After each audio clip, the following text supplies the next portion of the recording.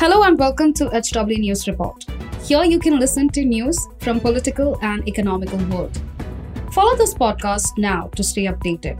At HW News, we have been delivering news that matters to you. Our goal is to present you with information that simulates conversation around topics of larger public importance that are often lost in the noise of shrill prime time.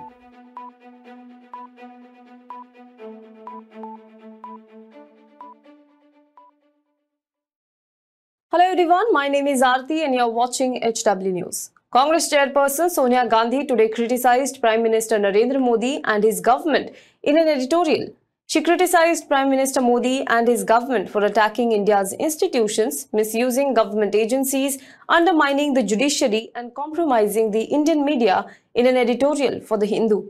In the piece titled "An Enforced Silence Cannot Solve India's Problems," Sonia Gandhi said that Prime Minister Narendra Modi's statements either ignore the most pressing, vital issues of the day or are platitudes and verbal gymnastics to gloss over or distract from these issues. She said that Modi's actions speak far louder than his words, while his statements, when he is not venting anger on the opposition or blaming past leaders for today's ills, his actions leave little to the imagination on the government's true intentions. Let's look at the charges leveled by Sonia Gandhi on Prime Minister Modi one by one. Number 1.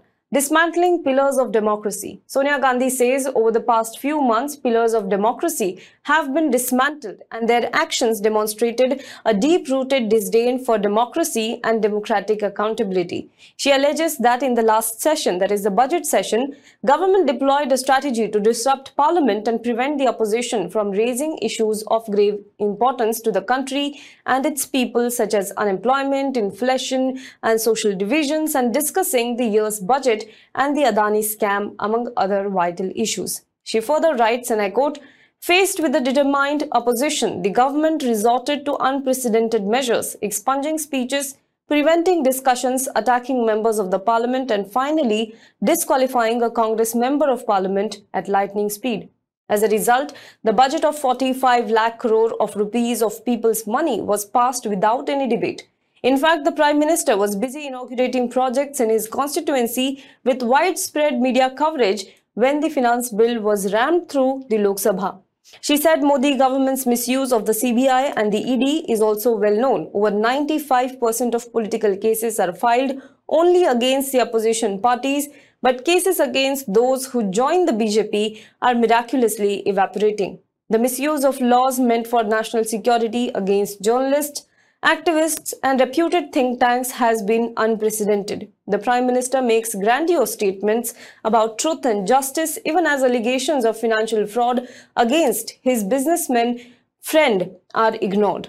Interpol withdraws a notice against the fugitive Mehul Choksi, and the convicted rapists of Bilkis Bano are set free and go on to share a stage with BJP leaders. She then slams Union Law Minister Kiran Rijiju, who has been engaged in bitter war of words with judiciary over the collegium issue. She says that the systematic efforts to undermine the credibility of judiciary has reached a crisis point, with the Union Law Minister calling some retired judges as anti-national and warning that they will pay a price.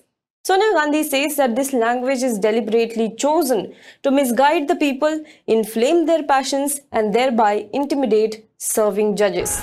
Second point, independence of media compromised with political intimidation. Sonia Gandhi further writes that government's political intimidation along with financial might of the BJP's friends has compromised media's independence. She says, and I quote, "Evening debates on news channels emerging as slanging matches to shout down and silence those who question the government. Not satisfied with this, the government has armed itself with legal powers by amending the information technology rules to remove legal protections for any news which it dislikes under the label of fake news. The Supreme Court of India has recently made clear that criticism of the government is not a ground for penal action. Is the government even listening? No doubt, an army of lawyers from the BJP and RSS stands ready to harass any platform which publishes criticism of the great leader." Number 3. PM's silence on pressing issues. Sonia Gandhi then says that enforcing silence cannot solve India's problems. The Prime Minister is silent on legitimate questions on his government's actions which affect the lives of millions. The finance minister did not mention unemployment or inflation in her budget speech. It is as if these problems do not even exist. Her silence does not help crores of people struggling to afford daily commodities such as milk, vegetables, eggs, cooking gas and oil, or youth facing record unemployment rates. After failing on his promise to double the income of farmers by 2022, the Prime Minister has conveniently fallen silent. But their problems of rising cost and unremunerative prices for their crops remain here and now. Furthermore, Sonia Gandhi writes that the Prime Minister ignores the rising tide of hatred and violence egged on by BJP and RSS leaders and has not even once called for peace and harmony or acted to rein in the offenders, let alone bring them to justice.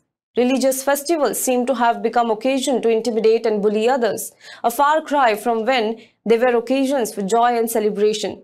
Instead, there is intimidation and discrimination only on account of their religion, food, caste, gender, or language.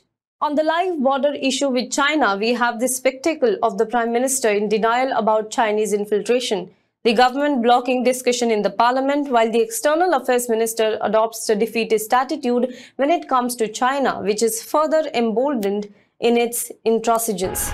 Now she ends the opinion piece saying that the coming few months are very crucial, and despite the efforts of the BJP to use power in key states where elections are due, Congress will take its message to the people just like it did during Bharat Jodo Yatra. She says in the end, and I quote, "The Congress party understands its solemn duty as the principal opposition party and stands ready to work with all like-minded parties to fulfill it." Well, her opinion piece has certainly ruffled feathers of the Bharatiya Janata Party. But that's all for this video. Do let us know what you think about this in the comment box below. For more news and updates, you can log on to www.hwnews.in.